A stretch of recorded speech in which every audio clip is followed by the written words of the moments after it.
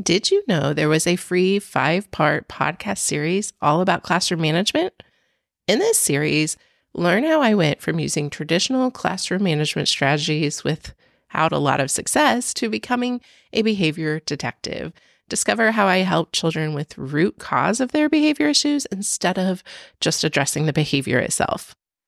If you want to take a listen to this new series, just check the show notes. You're listening to the Lovely Preschool Teachers Podcast, the podcast for quick, actionable ideas and tips to help you up your confidence and joy in educating little learners. I'm your host, Ashley Rives. Let's get to the show. Hello, and welcome back to the Lovely Preschool Teachers Podcast. This is episode 22, Tips for Teaching Name Writing. Helping children learn to write their names is one of the biggest topics I see questions on. Early educators want to make sure our students are prepared to enter kindergarten knowing how to write their name because, let's face it, many kindergarten classrooms don't work on that skill much anymore. And while I'm not a firm believer that preschoolers need a lot of paper and pencil handwriting practice, I do hear the cries of the kindergarten teachers, and I try to do my part with teaching name writing. So today I wanted to share with you my best tips for teaching name writing. But before we get into this episode, I wanted to let you know that in episode 21, the one right before this, we talked all about things to do before teaching name writing. Because jumping right in and assuming that every child is ready isn't always helpful or productive. It's important to look at handwriting as a progression.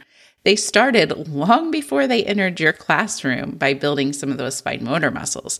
So I encourage you to take a listen to episode 21 if you have not already. All right, let's jump into the tips. I just have almost a bullet list of tips for you. And the first one that I always recommend to parents and new teachers is to use golf pencils. You know, the ones you get when you go miniature golfing, or crayons broken in half.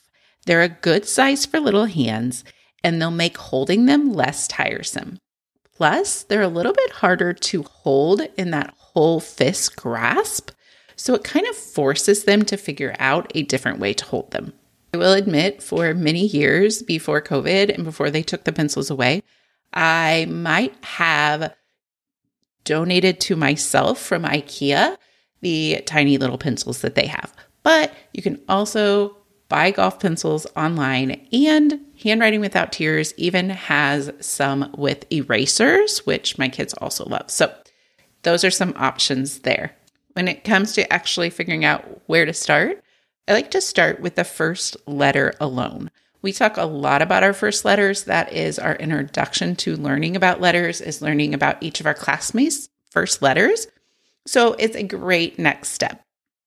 This makes the start of formal handwriting a little less intimidating. You don't have to write this whole thing, right? You don't have to write this big name. We're just going to work on this one letter alone. Now, to actually teach this, I use tracing paths for the letters. And what I use is yellow marker or gray when I'm printing something. So if I print it in gray. If I'm just writing it, I'll use a yellow marker, a pretty thick one.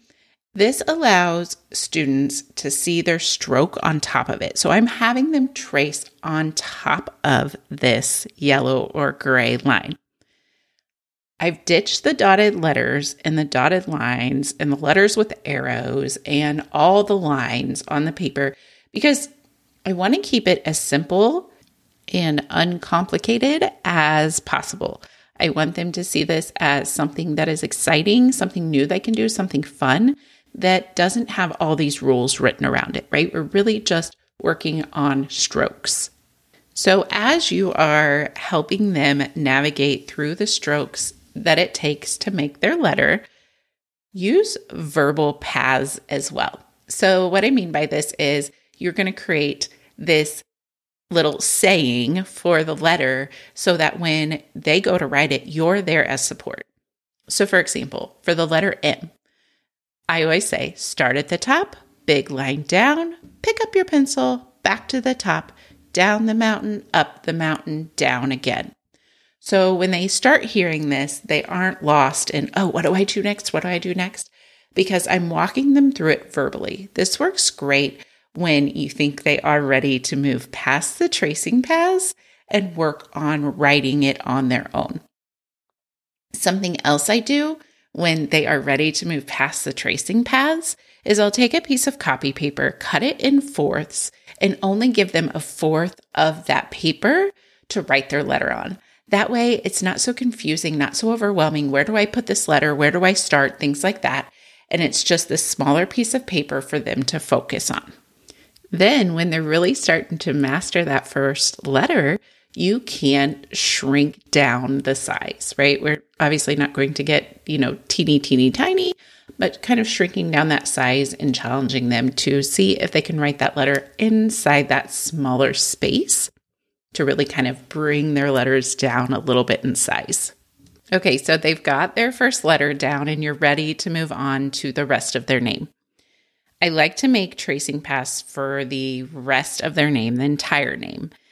This is going to take a lot of practice before students can form their name on their own, but I don't like to go letter by letter because I don't want to chunk it up too much.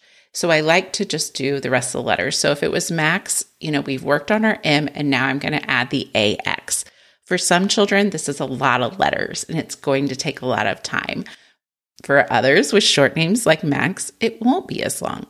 So really just kind of setting them up for success by making sure you have those tracing paths for their entire name, making sure you have that verbiage, that reminder of what to do with your pencil. So again, for Max, it would be start at the top, big line down, pick up your pencil, back to the top, down the mountain, up the mountain, down again.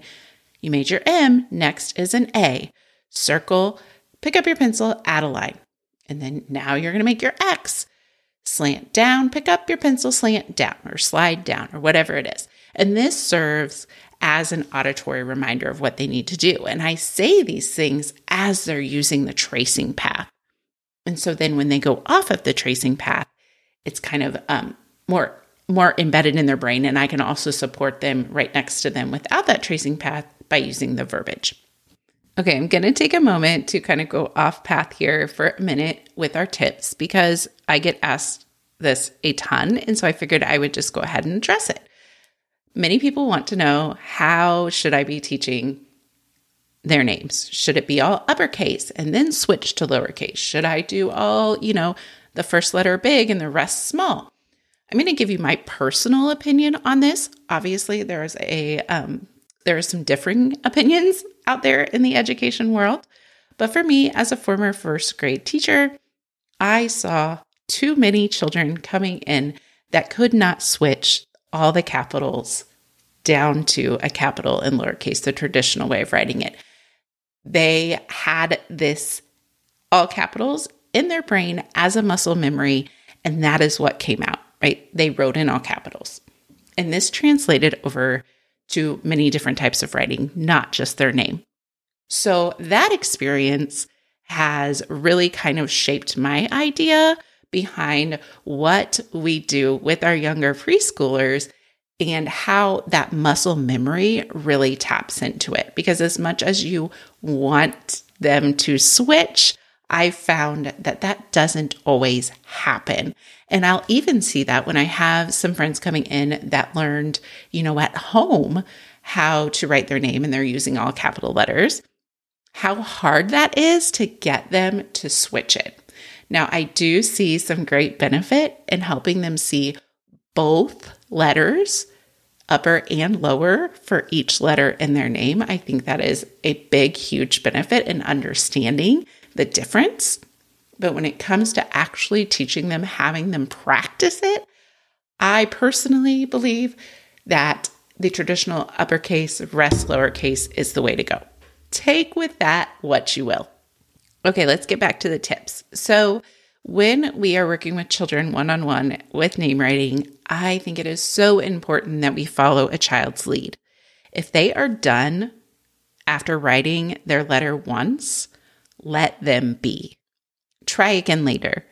We don't want to make this process a chore because if they are truly ready to do this, we're not going to have to beg them to do it. they're going to be begging us to do it.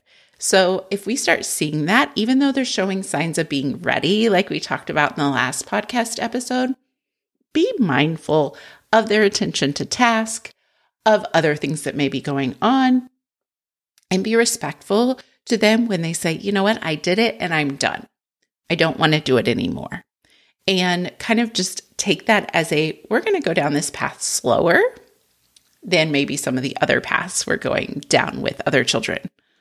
Another tip is thinking outside the paper and the pencil, because practicing name writing can be really fun. Once we've gotten the basics down and you've really helped children go through the strokes and how to make them, then it's really just about practicing, fine-tuning, doing it kind of over and over again and making it, kind of that muscle memory.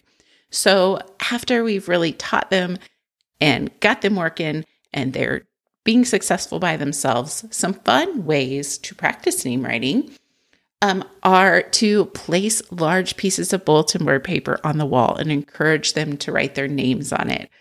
That writing vertically helps children build that shoulder stability, and it just gives them a new way to write. You could give them something different to write with. Also, we love to write our names in shaving cream on the table. So we'll, put out some shaving cream on the table. They'll smooth it out and use their pointer finger to write that way. And then they can erase it by just gently going over it with their hand. Plus, it helps us, kind of clean the tables a little bit. We also like to practice names in a salt tray using just a small paintbrush. So a tray with some sides. You can color salt super easily. All you do is put the salt in a baggie, add some drops of food color, mix it around in there, and you've got colored salt. I've also used old sprinkles before, which is really fun. But pouring that salt in the tray, they make the letter with the paintbrush and then gently shake the tray to even that letter back out and try another one. We also like to, on nice warm days, write with sidewalk chalk on the sidewalk. This is another great way for them to practice writing their name or their first letter. On hotter days, we can use water and paintbrushes to write their names on the concrete and talk about evaporation and what happens. Why did it disappear? Why did it dry, right?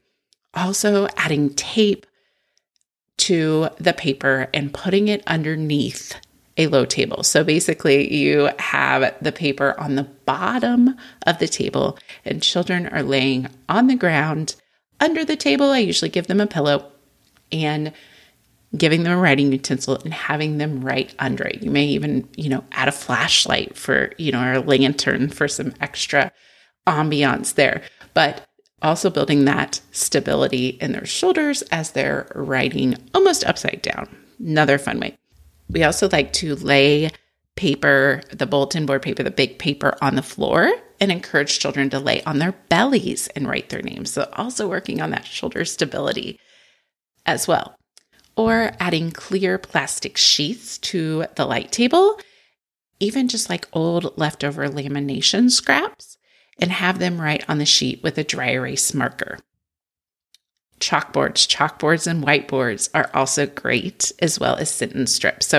So many different ways to have children practice writing.